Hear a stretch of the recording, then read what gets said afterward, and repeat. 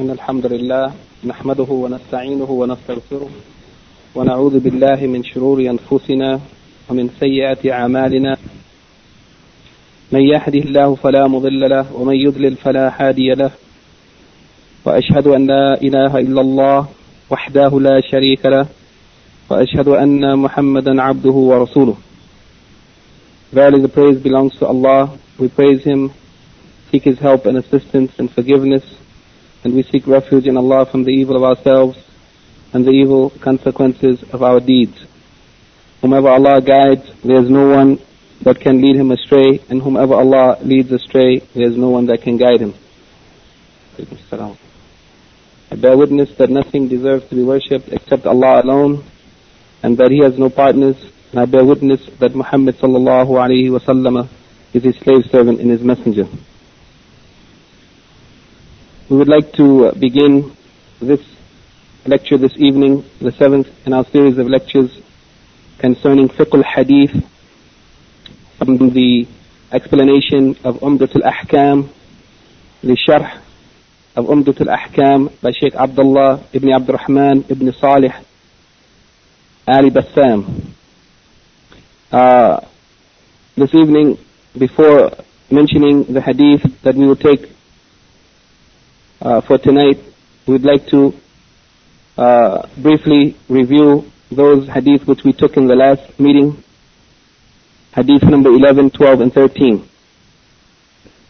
And those hadith are concerning the manners or the adab related to the use of the bathroom, or when one goes to relieve theirself or to answer the call of nature. And the first hadith which we took is the hadith of Anas ibn Malik radiyallahu anhu, that the Prophet sallallahu alayhi wa sallam كان إذا دخل الخلاء قال اللهم إني أعوذ بك من الخبث والخبائث. Or according to some of the scholars, اللهم إني أعوذ بك من الخبث والخبائث. And we said that in this hadith, Anas ibn Malik radiallahu anhu said that the Prophet sallallahu alayhi wa sallam, whenever he intended to answer the call of nature, he used to, before entering the place where he was going to relieve himself, he used to supplicate with this dua: O Allah, I seek refuge in you from evil and from the evil ones, the shayateen. Or according to some of the scholars, the interpretation of khubuthi wal khaba'ith is the male and female shayateen. In any case, both of these readings, khubthi and khubuthi, are both acceptable and correct, and the meaning is very similar, except that the reading of khubthi is more comprehensive because its meaning is general, seeking refuge from all evil. And al-khaba'ith, the evil ones, the shayateen, etc.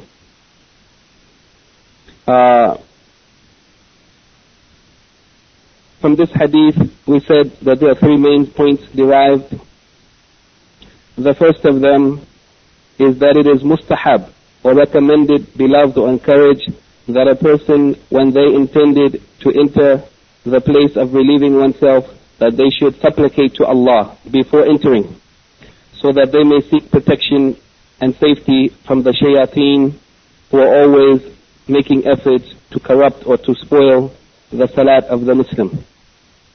Number two, he said that the harm of the shayateen, or one of the harms of the shayateen, is that they cause the person to spoil their purity or their state of purity, meaning for some najas or najasa or unclean thing to spoil their clothing or their body, so that they would also nullify their salat.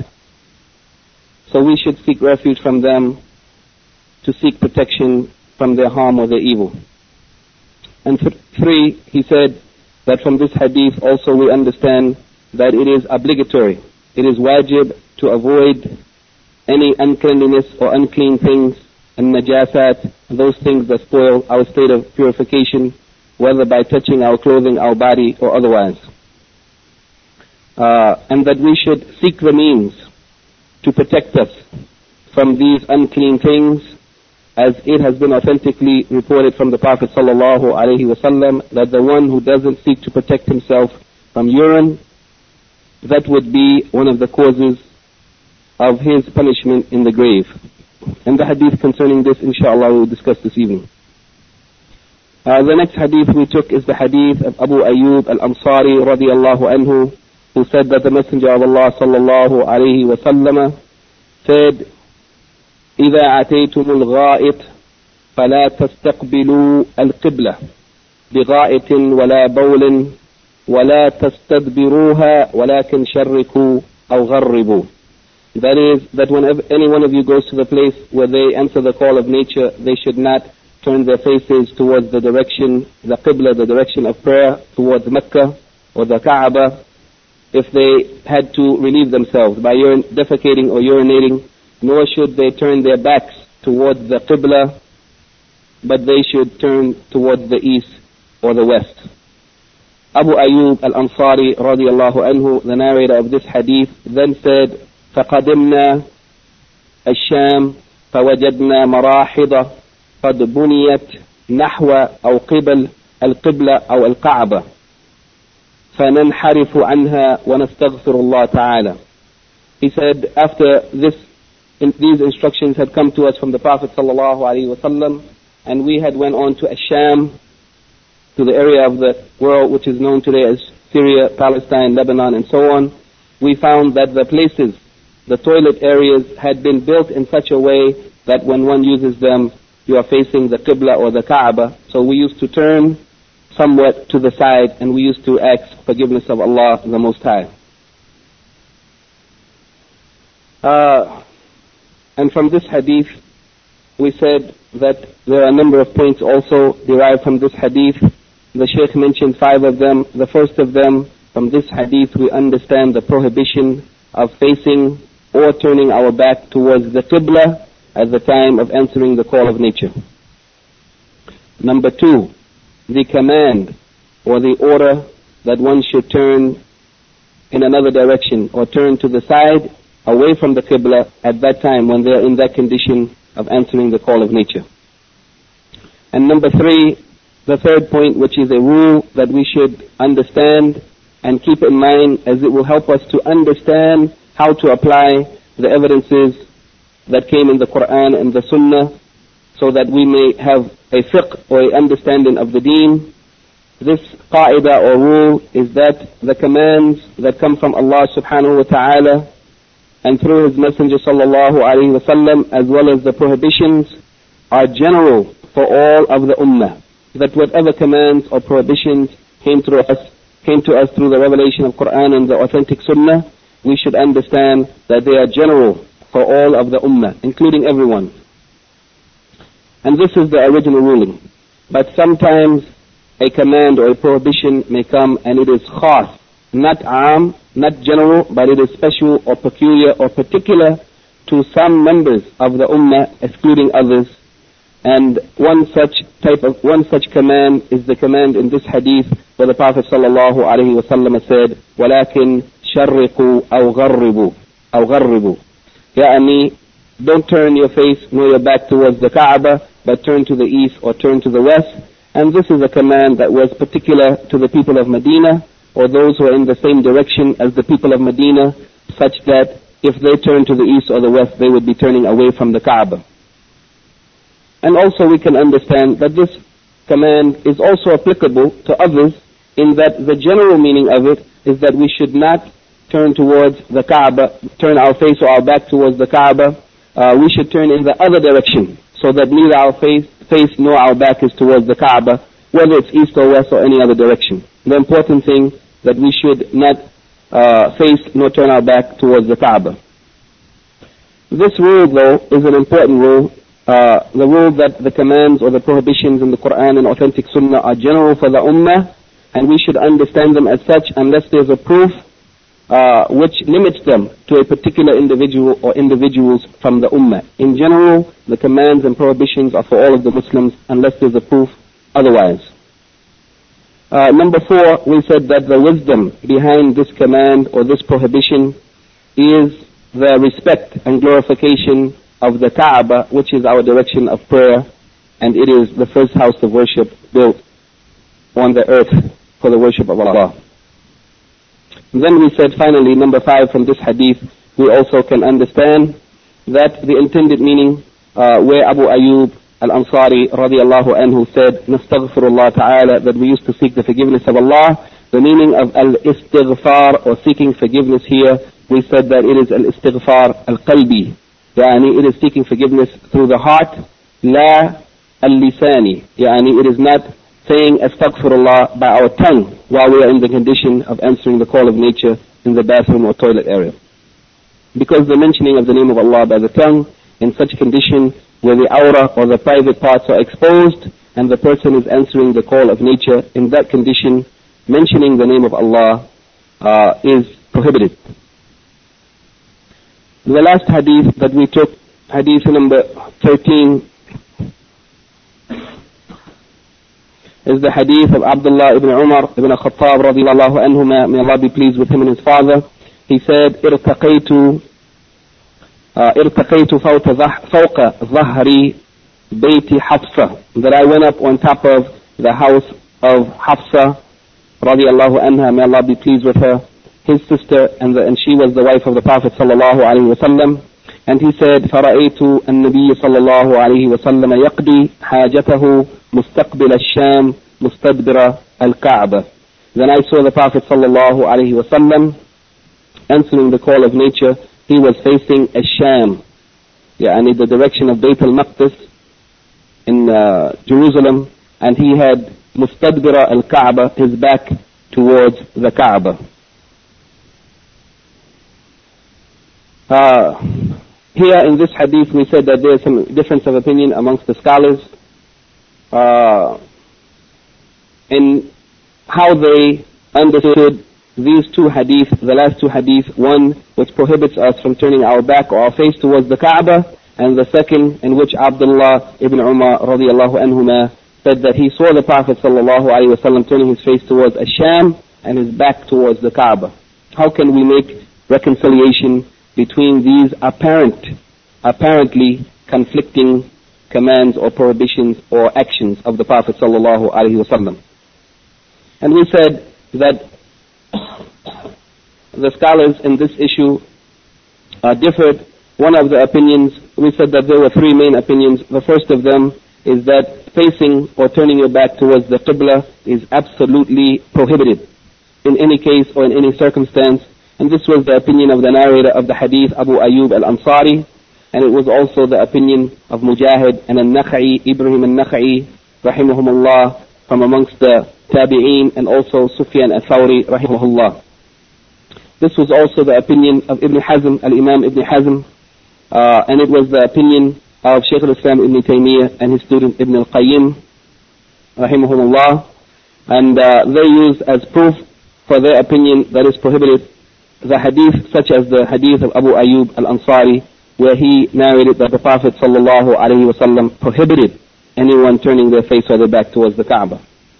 The second opinion are those who said that it was absolutely permissible, and without any restriction. It's permissible, and that was the opinion of Aisha radiallahu anha, Urwa ibn al-Zubayr, her nephew, Rabi'a, Dawood al-Zahri, and others from amongst them, using as proof the hadith, such as the hadith, the second hadith, the hadith of Abdullah ibn Umar radiallahu anhuma, in which it was reported authentically that he saw the Prophet sallallahu alaihi wasallam turning his back towards the Kaaba, and therefore it was their opinion that is permissible.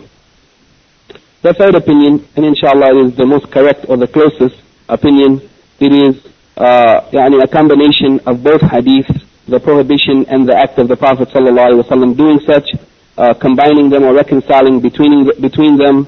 It is the opinion of the Imams Malik, Al-Shafi'i, Ahmed, Ishaq, and others, including Abdullah ibn Umar and Al-Sha'abi, and those who said, they said that this issue cannot be defined as being an absolute prohibition nor an absolute permission, But we would say that it is prohibited if the person is out in the open field, like in the desert, where they have the choice to turn away from the Kaaba easily without any difficulty. It's prohibited for them in that case to face the Kaaba or turn their back towards it.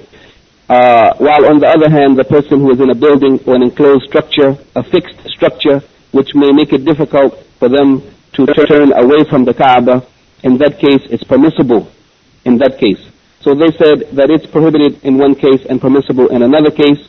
In any case, it is better that a person, even if they are in a building, in a fixed area, they should still try to turn themselves somewhat away from the Kaaba, so as not to face the Kaaba without it being a necessity, if they can avoid it.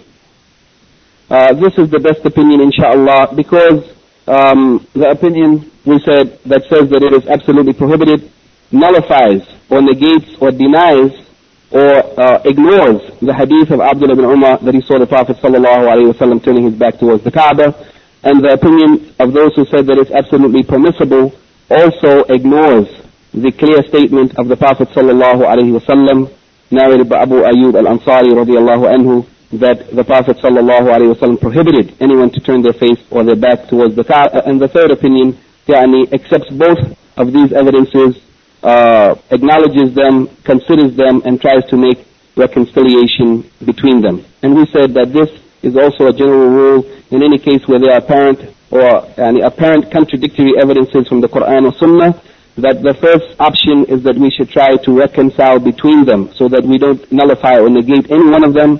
And in the absence of that possibility, then we look at which evidence came earlier, and we said that the one that came later abrogates or nullifies the earlier one. The later one is the standing rule. That's the one that we go by.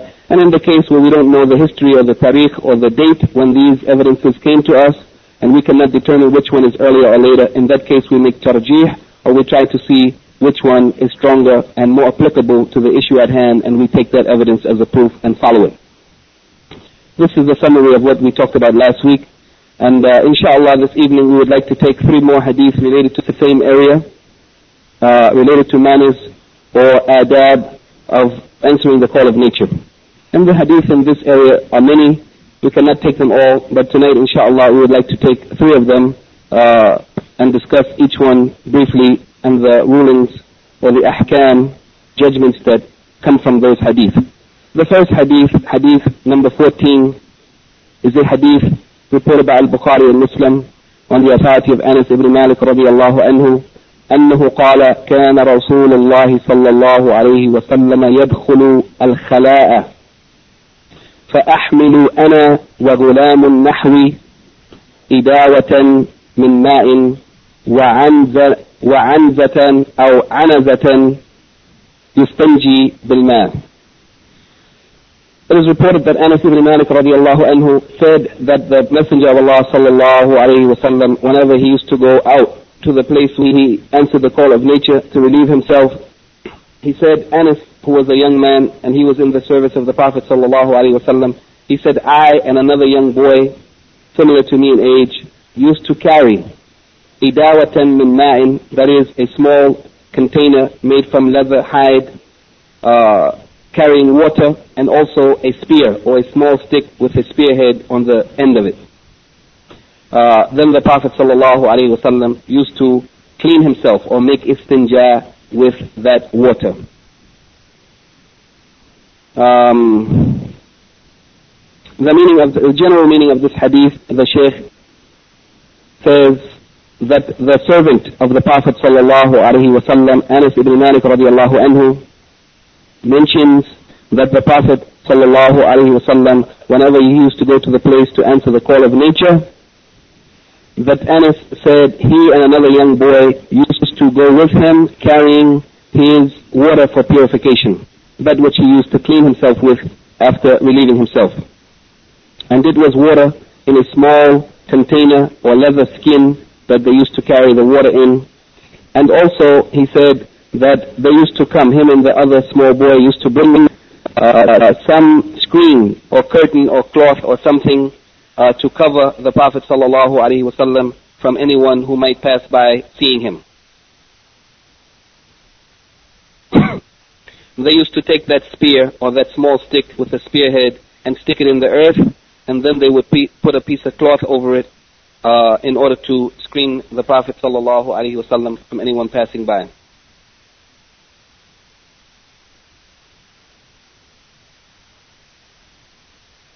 From this hadith, the Shaykh mentions 4 points. The first of them is the permissibility of using water alone as a means of cleaning oneself after answering the call of nature. That it's permissible to use water alone without using anything else. And the use of water alone is better than using stones alone. As you know, istinja can be made by using 3 or an odd number of stones or other hard substance, or it can be made by using water. So here the Shaykh said that in this hadith we understand it's permissible to use water alone, as the Prophet ﷺ only used water on that occasion. And he said that it is better to use water alone than to use stones alone, because water is a better cleaner, it's more thorough.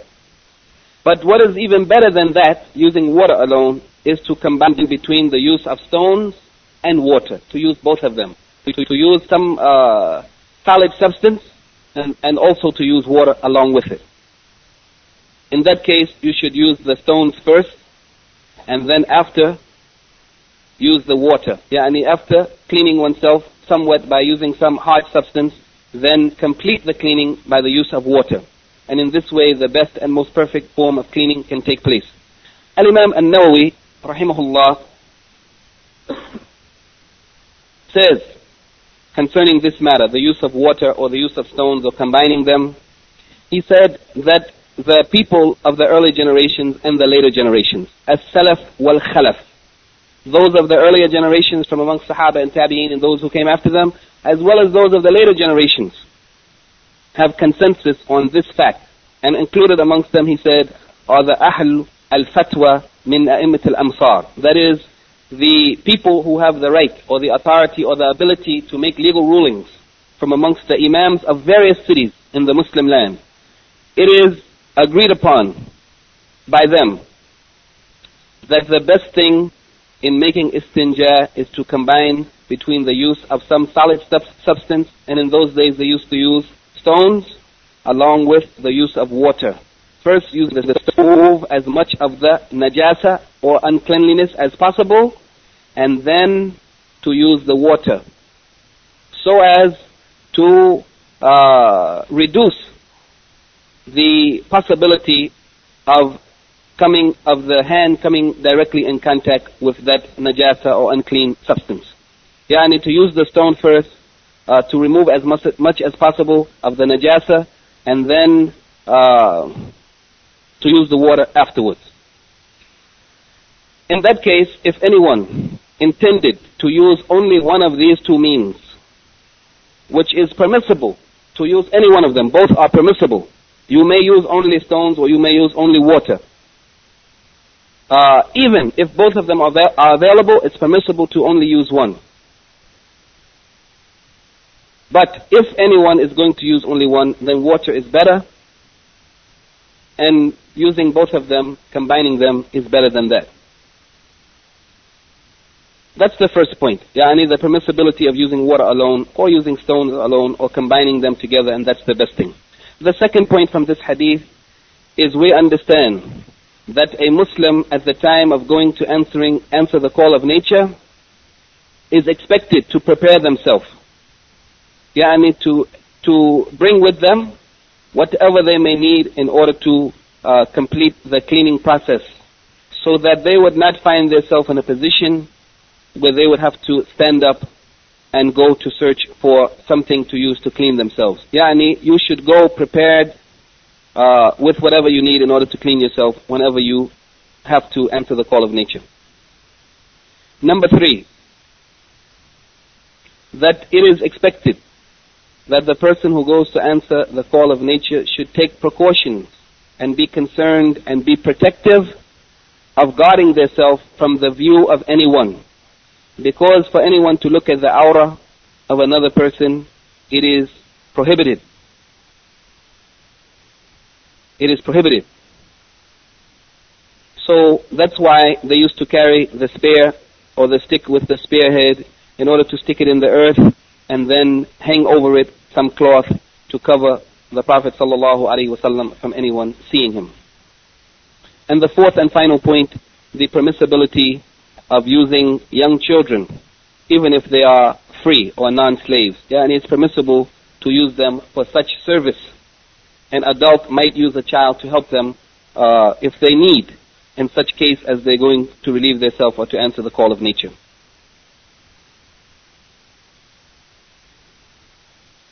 Hadith number 15, the hadith of Abu Qatada al-Harith ibn Rib'iyyan al-Ansari radiyallahu anhu, that the Prophet sallallahu alayhi wa sallam said, إِذَا شَرِبَ أَحَدُكُمْ فَلَا يَتَنَفَّسْ فِي الْإِنَاءِ وَإِذَا أَتَى الْخَلَاءَ فَلَا يَمَسَّ ذَكَرَهُ بِيَمِينِهِ وَلَا يَتَمَسَّحْ بِيَمِينِهِ.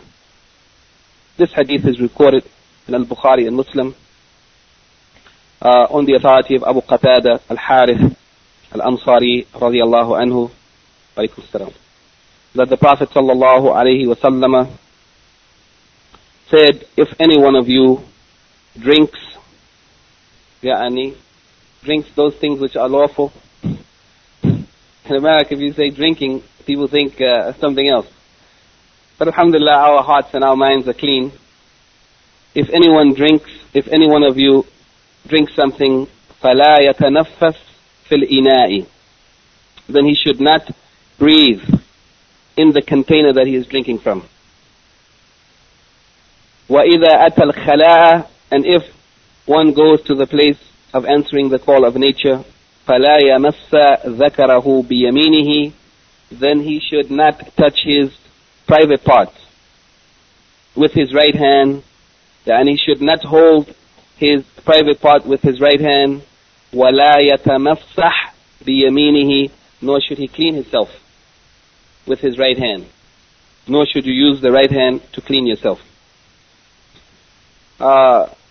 This narration of the hadith is the wording from Bukhari, as I found in Al-Lu'lu wal-Marjan, the combination of Al-Bukhari and Muslim, and also in Fath al-Bari. And there are a number of different narrations of this hadith, but they are all, the meaning is the same, but the wording is slightly different from one narration to another. In any case, the Shaykh here says in the meaning of this hadith, that this noble hadith, consists of 3 points, or 3 paragraphs, or 3 sentences, which contain precious advices and valuable benefits, which polish and improve the conduct and manners of the human being, and causes him to avoid or to be far from filthy things, harmful things, and diseases. 2 of these sentences, and لا يمس ذكره, that the person should not hold his private parts with his right hand while he is urinating. ولا يزيل النجاسة من القبل أو الدبر, that the person should not remove the najasa or unclean matter from the front or from the back with his right hand or her right hand, because the right hand is exclusively for the use of clean things and for touching those things which are desirable, such as for eating and drinking. So if someone touched some unclean matter and their hand became clean, and then they touched food or drink or shook hands with someone, then this is something detestable, undesirable, and disliked. Perhaps in the cause or in the case of doing such, they might even carry some undetectable or unseen germs or disease.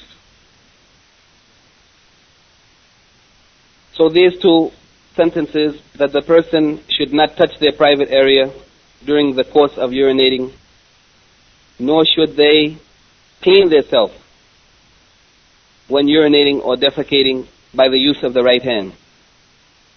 The third sentence or point from this hadith is the prohibition of breathing in the container which one is drinking from, because of the many harms that could come from such.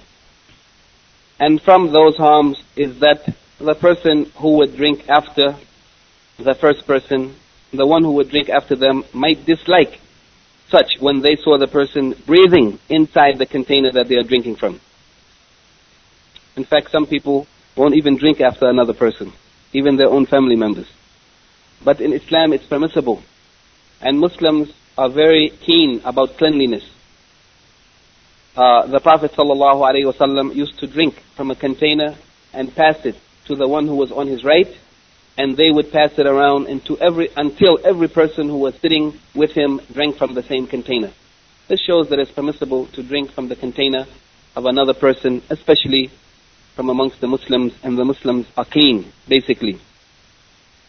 In any case, if no one should breathe in the container that they are drinking from, this might be disliked by the one who may drink after them, as well as it's possible that some substance may come from their nose while they are breathing in that container, which might carry some germs or something unclean that would defile the water or carry some disease-causing germ, if the one who was drinking and breathing in that container was sick at that time. So we should take precautions from such in order to protect others. And even the Shaykh says that it's possible that the person who breathes in the container while they are drinking might even cause harm to their own self at the time when they are breathing into that container, or when they are breathing out. Finally, he says that the legislator, that is Allah subhanahu wa ta'ala, and he also legislates through his Prophet Muhammad sallallahu alayhi wa sallam, the legislator does not command anything. And this is also a qaida, a general rule that we should always keep in mind, that the legislator does not command anything except that it has in it that which is beneficial or good, and that which is for the betterment or correction of the people. And in the same way, the legislator, Allah subhanahu wa ta'ala, does not prohibit anything except that thing which has in it something which is harmful, or that which causes corruption. So whenever we look at the commands and the prohibitions that came to us through the Quran and authentic Sunnah, we should know, even if we don't understand the wisdom behind it, we should know that whatever Allah has commanded, it is for some khair, some good or beneficial thing, or salah, betterment or correction of the people, and whatever Allah has prohibited, it is because of some darar or harmful thing, or fasad or corruption. So even if we don't know the wisdom, we accept Allah's commands and prohibitions, and we follow them because Allah is the all-knowing and the all-wise.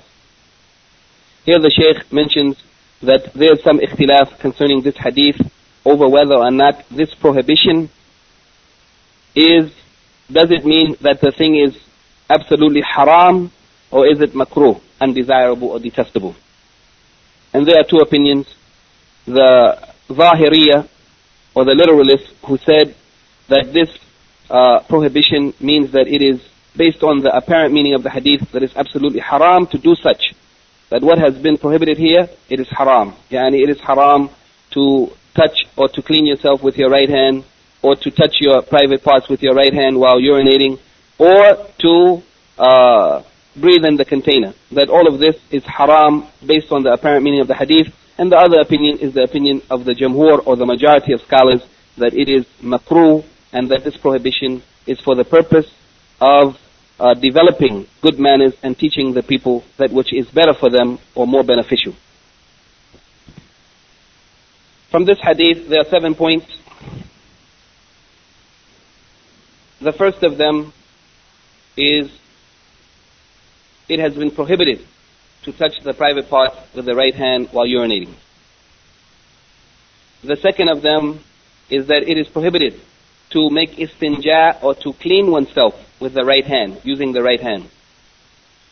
The third one is that it is prohibited to breathe in the container that one is drinking from. And perhaps we might remember the hadith in which the Prophet ﷺ said that when anyone drinks, they should take three breaths.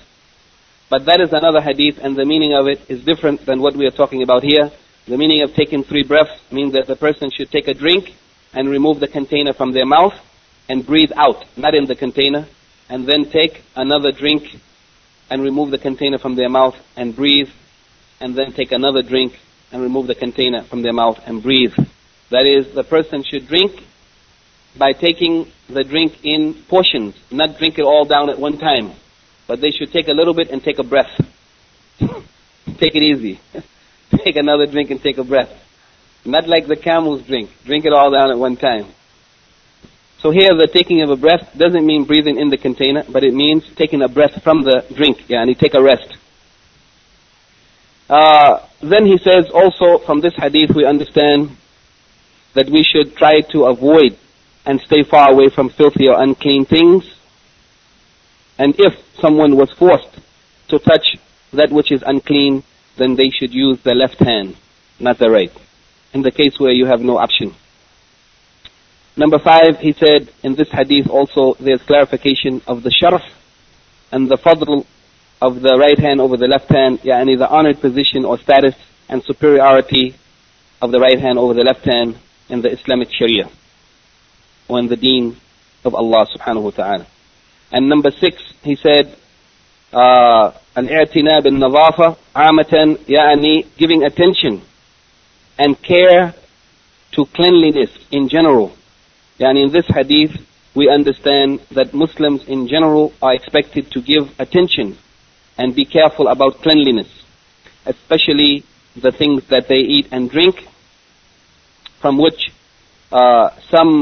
if those things are contaminated, they might cause harm to the health. So we should be careful in general and give care to cleanliness. And finally, he says from this hadith, we also understand the exalted nature and the loftiness of the Islamic Sharia.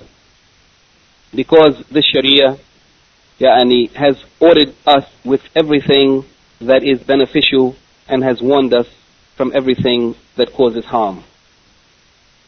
And we can also see this in many of the hadith of the Prophet ﷺ in the ayahs of Quran, how the Quran orders us with whatever is good and for the betterment of humanity and creation. And it prohibits us from whatever is harmful, whether it's physically harmful, spiritually harmful, or otherwise. This shows the great nature of the Islamic law above all other ways of life that we find the people following in this world today or as well as in the past.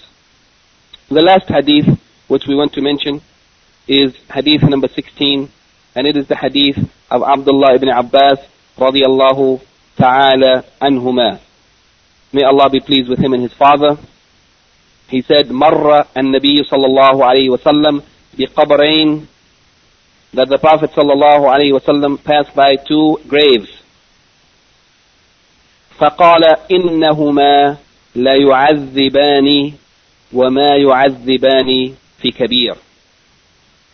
إنهما لا يعذبان, that verily these 2 are being punished or tormented or whatever. وما يعذبان في كبير, but they are not being punished about a kabir or something major. أما أحدهما فكان لا يستطر من البول. One of them, he didn't used to cover himself or protect himself or take precautions to protect himself from urine when he entered the call of nature. وأما الآخر فكان يمشي بالنميمة. As for the other, the second of them, he used to go amongst the people carrying tales, and taking something from one person to another in order to make problems between the people. And namima.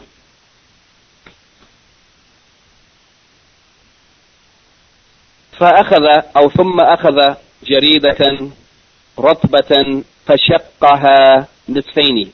Then the Prophet sallallahu alaihi wasallam took a leaf or a branch from the palm tree and split it or divided it into two, in half.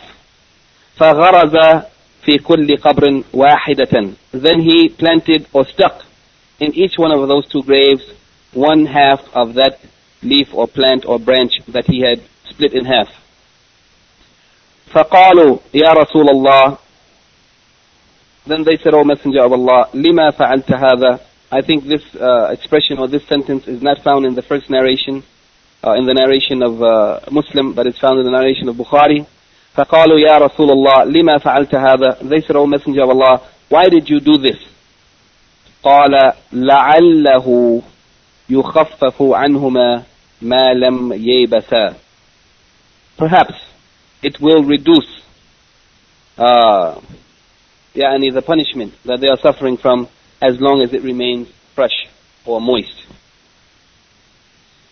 There are many narrations of this hadith in Al-Bukhari and also in Muslim. And I think we gave you two narrations with their references with the English translation. There is some slight difference in the two narrations. That's very important that we pay attention to it. First, the first thing, he says, he defines some of the words in this hadith, and he says, Yamshi bin Namima. It means that the person carries some words from one person to another person with the intention of causing trouble between them. With the intention of causing trouble between them. This is Namima. Also, he says that in a narration of this hadith, it is reported that Abu Mas'ud said that the place where the Prophet ﷺ planted that twig or that branch was at the head of the grave, and this is reported authentically in a Sahih hadith. Then he gives the general meaning of this hadith, and here we will try to focus on the differences between the two narrations and what can be understood from this hadith. He says that the Prophet ﷺ was with some of his companions when he passed by two graves. Then Allah subhanahu wa ta'ala revealed to him or uncovered for him what was in those two graves, and the Prophet ﷺ saw the people in those two graves being punished. He saw it. Then he ﷺ informed his companions about this, تحذيرا لأمته وتخويفا, as a warning to his ummah, to his followers, as a warning, and also to put fear in the hearts of the people from such actions, to let them fear such a thing, that it is very serious, it is a dangerous thing. Because the two people in those graves, they were being punished for a sin or an act of disobedience that was relatively easy to avoid and to stay far away from, for whoever Allah grants success. It's not something difficult to protect yourself from an-najasa when relieving oneself, and it's not so difficult to avoid an-namima. It's expected from a Muslim that they should avoid such things. The care of cleanliness and the avoiding of bringing harm between the people or causing trouble between the people by carrying what someone said to someone else for the purpose of making trouble between them. This is something that to whom Allah has given success, it's relatively easy to avoid. Yet those people fell into it and they were punished severely for it. One of those people who were being punished, he didn't used to take care to protect himself when he went to urinate or to relieve himself. So some najasa got on him, on his body or on his clothing as a result of his carelessness. And the other was a shaitan who used to go back and forth between the people with tails, trying to cause enmity and hatred between the people, and especially between those who are relatives and friends. He used to go to one of them and take something from him and to another. And then he would go to another and take something from him to another in order to cause the people to cut off relations and to have disputes and argumentation amongst them. The religion of Islam has come to develop al-mahabba, yani love and friendship between the people, and to reduce or to cut off arguments and disputes. So how can someone engage in such, exactly contrary to what the religion of Islam stands for? In spite of all this, the Prophet ﷺ, his compassion and kindness and sympathy overcame him for those two people who were being punished, and he took this branch or leaf from the palm, this moist or fresh branch from a palm tree, and split it in half and planted it in each half in one of the graves of those two people.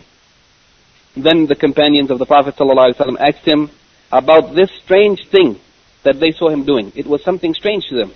They hadn't seen such before, nor did they understand what he was doing. So they asked him, "What are you doing?" And he said to them, "Perhaps Allah will reduce the punishment of these two as long as this branch or twig remains moist or fresh." The scholars differed on this issue, and it is an issue that and there is legitimate difference of opinion about it, but the correct opinion, inshallah, is clear. They differed about the issue of putting a leaf or a branch or a flower or a plant upon the graves of those people who died. And we'll find in some Muslim countries that they put so many plants and branches and trees and flowers based on their understanding of this hadith. Some of the scholars said that it was mustahab, or encouraged or recommended, to put something on the grave of the dead person, because they understood that this action of the Prophet ﷺ was actually a general legislation. Yani it was meant to be followed by others. It was, when he did it, it means that it should be done by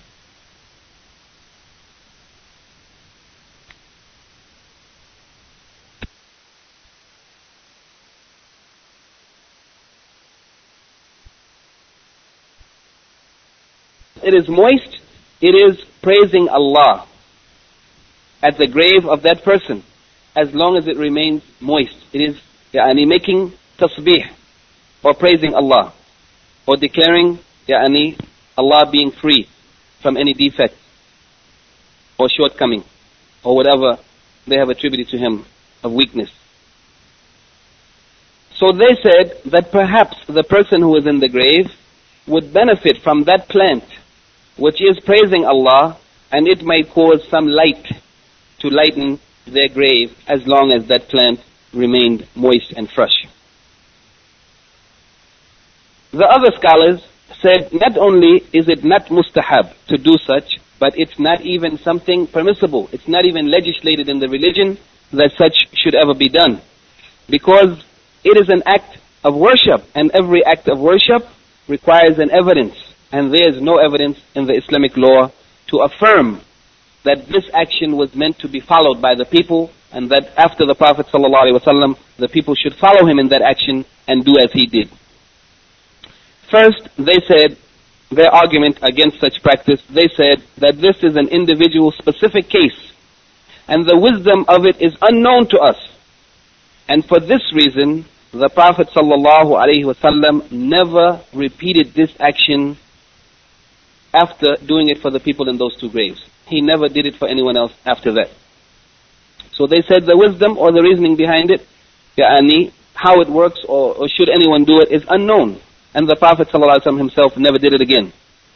Secondly, they said the companions of the Prophet ﷺ, not one of them ever repeated this action of the Prophet ﷺ after him, except what has been reported from Buraidah ibn Husayb radiyallahu anhu.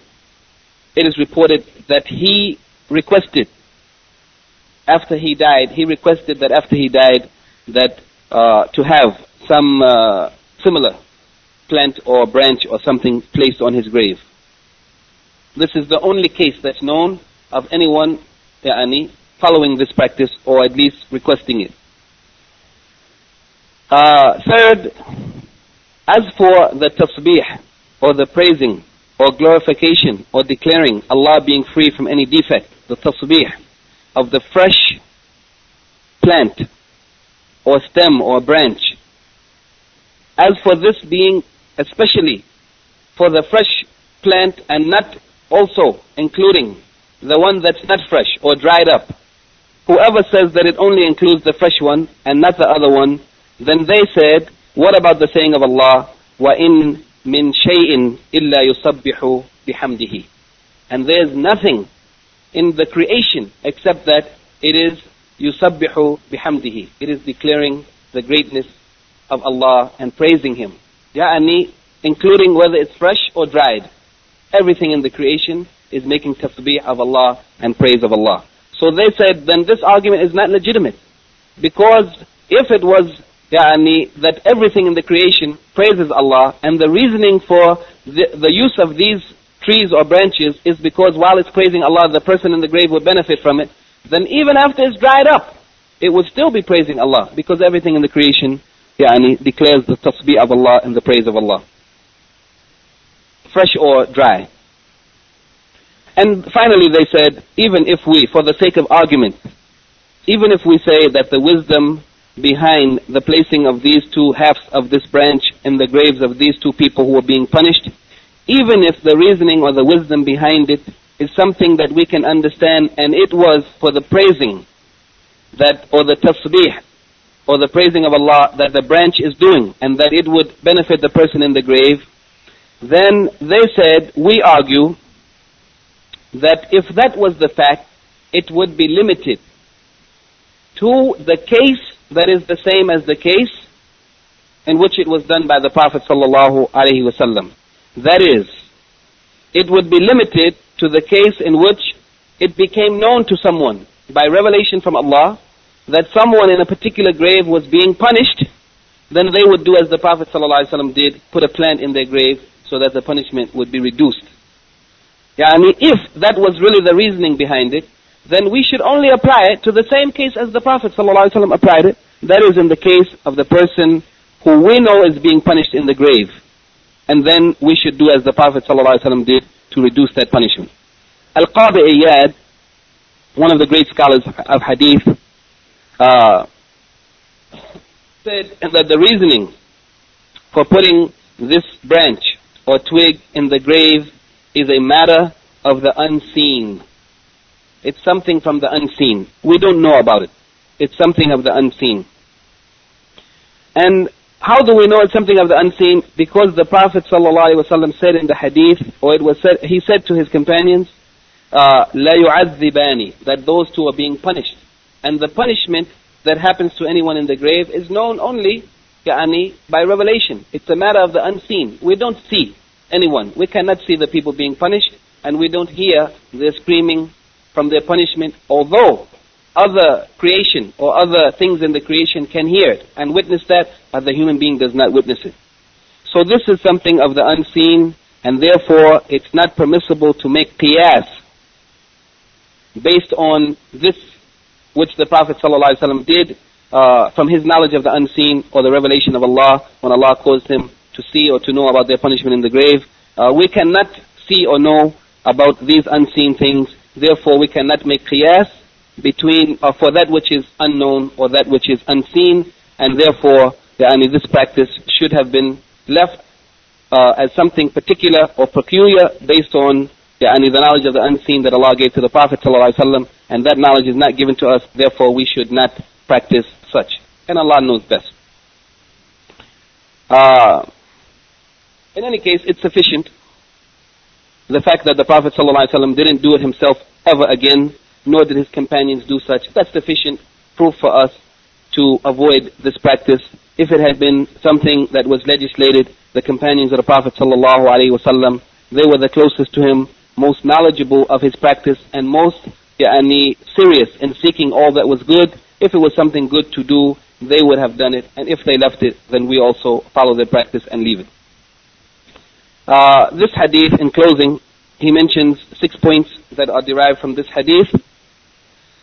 The first of them from this hadith is the confirmation of azab al-qabr, of punishment in the grave. That it is a fact. The punishment in the grave is established and confirmed in this hadith, and it is something that is well known, and it is the madhab of the majority of the imams of the ummah of Muhammad sallallahu alaihi wasallam. It is the correct opinion that there is punishment in the grave. Second, from this hadith, Al-Imam An-Nawawi said, in this hadith we also understand that urine is a unclean thing, najasa. Yani from this hadith we understand that urine is unclean, because those people were being punished because of the uncleanliness that they didn't protect themselves from. Third, that the absence of protecting oneself from najasa is the cause for punishment. Therefore, it is obligatory to protect oneself from these unclean things, as this hadith indicates that the urination was the reason, or that urine has a special characteristic, or it is something peculiar to urine, that it is a cause of the punishment in the grave. And this is confirmed in the hadith that's reported by Al-Hakim in his Mustadrak and Ibn Khuzaymah in his Sahih, that the Prophet ﷺ said, أَكْثَرُ عَذَابَ الْقَبْرِ مِنَ الْبَوْلِ, that most of the punishment in the grave is from urine. And Qala Ibn Hajj al-Asqalani said that this hadith is Sahih al-Isnad. Its Isnad, or chain of narrators, is authentic. Also from this hadith, number 3, we understand the prohibition of an-namima, or carrying tales between the people, and that it is a cause of punishment in the grave also, and that this prohibition is a very severe prohibition. The punishment for it is severe. Number 4, we understand the mercy of the Prophet ﷺ to his companions, and his care and concern to protect them and keep them far away from any harm or evil. And number 5, we understand from this hadith that we should cover the sins or the faults of others, as the Prophet ﷺ covered the faults of those people by not mentioning their names, and perhaps it was intentional that he didn't uncover their identity. And finally, number 6, the saying of the Prophet ﷺ, مَا يُعَذِّبَانِ فِي كَبِيرٍ, يعني that they were not being punished for something major, that is, that they were not being punished for something which was very, very major or difficult to avoid. For surely leaving an-namima, or backbiting, or tail carrying, and protecting oneself from urination is not of those difficult things. And it's not of those actions that's very, very difficult to avoid or to stay away from. And at the same time, the punishment for those actions was very severe because of what is the result of those actions, yani the harm that is caused by those actions. And Imam Nawawi mentioned something about the harm from them. He said that the harm from namima is that it causes corruption in the society and amongst the people, and the harm from not protecting oneself from urine is that the person's body or clothes become soiled with najasa, and therefore their purification is nullified, and therefore their salat is nullified. And this is a very serious matter. There's one final point that Imam Nawawi mentions, and it's important that we should just mention this. In the narration of Al-Bukhari, we saw, as I gave it to you in the second translation of the hadith, in the narration of Bukhari, the Prophet ﷺ said that they are not being punished for something kabir, or something major, and then he said, وَإِنَّهُ لَكَبِيرٌ, يعني, but verily it is something major. And in another narration in Bukhari, he said that they are not being punished for something major, بَلْ إِنَّهُ كَبِيرٌ, on the contrary, it is in fact something major, يعني it is a major sin. So this narration of Bukhari makes us to understand, there's difference of opinion amongst the scholars here, but it makes us to understand, according to this narration, that these two acts are actually major sins, that they are not minor sins. And the difference between the two narrations can be understood. The narration of Muslim, it can be understood that it was not a big thing to avoid, or a difficult thing to avoid.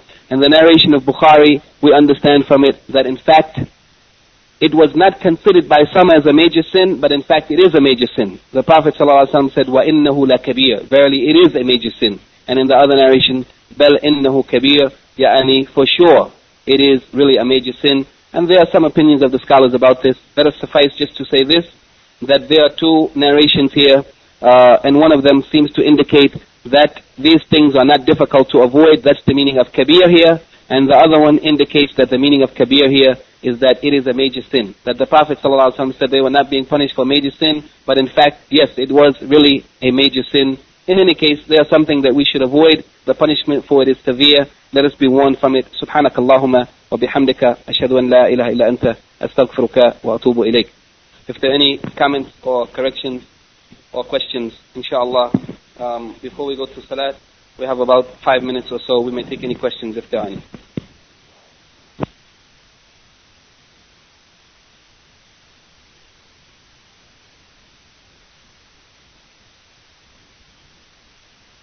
If the sisters have any questions, you may send them now. Abdul Halim is coming to the door if you have any questions in writing.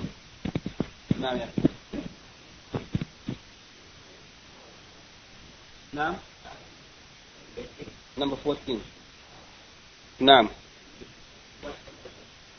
There's difference of opinion amongst the scholars about it, but according to the explanation of the Sheikh in the book that we are studying now, his explanation, and some of the scholars also explained it as such, that the purpose of this spear-headed stick, it was in order to use it as a pole that they would attach some cloth or curtain or screen to it so that they may cover the Prophet ﷺ when he was relieving himself. Just like you stick a pole or something in the ground and tie a screen to it from one side to another to hold it up. It was used as a pole to hold up the screen that they screened the Prophet ﷺ with it. And some others had other opinions. Al-Hafidh ibn Hajar Asqalani in Fath al-Bari mentions a number of different opinions, different from this. One of them, he said that this was the strongest opinion, and Allah knows best. He said that the Prophet ﷺ, whenever he used to relieve himself, he used to then make wudu. And whenever he used to make wudu, he used to make salat. So he used to use that spear as his sutra. When he was out in the field, he used to use a sutra, so that if anyone or anything passed in front of him while he was praying, it would not interrupt his prayer. So he used to keep that spear with him, because whenever he went to relieve himself, he would then make wudu. And whenever he used to make wudu, he used to make salat, 2 rak'ah with his wudu. So it's sunnah, it's mustahab that whenever you make wudu, you should make 2 rak'ah. So Al-Hafidh ibn Hajar Asqalani said that one of the opinions, that the reason why they used to carry this stick was when the Prophet ﷺ would relieve himself, afterwards he would make wudu, and afterwards he would make salat, and he would use that stick as a sutra, to protect himself. You know that whenever you pray, you should never pray except you are facing something as a guard or as a protection from anyone walking in front of you, directly in front of you, between your place of prostration and yourself. The distance between where you are standing and where you would prostrate, no one should walk within that distance. Therefore, whenever you are praying alone, not in congregation, but whenever you are praying alone, you should have something in front of you. Either a pole or a stick or some high object, the bookshelf, the pillow in the masjid or a wall or anything. But there should be something in front of you as a sutra whenever you are praying alone, so that no one would interrupt your prayer by walking in front of you. And there are many authentic hadiths concerning such, where the Prophet ﷺ said that if any one of you prays, that he should pray towards a sutra. And in other hadiths, he said that when any one of you prays, he should pray towards a sutra, and he should be near to that sutra, close to it.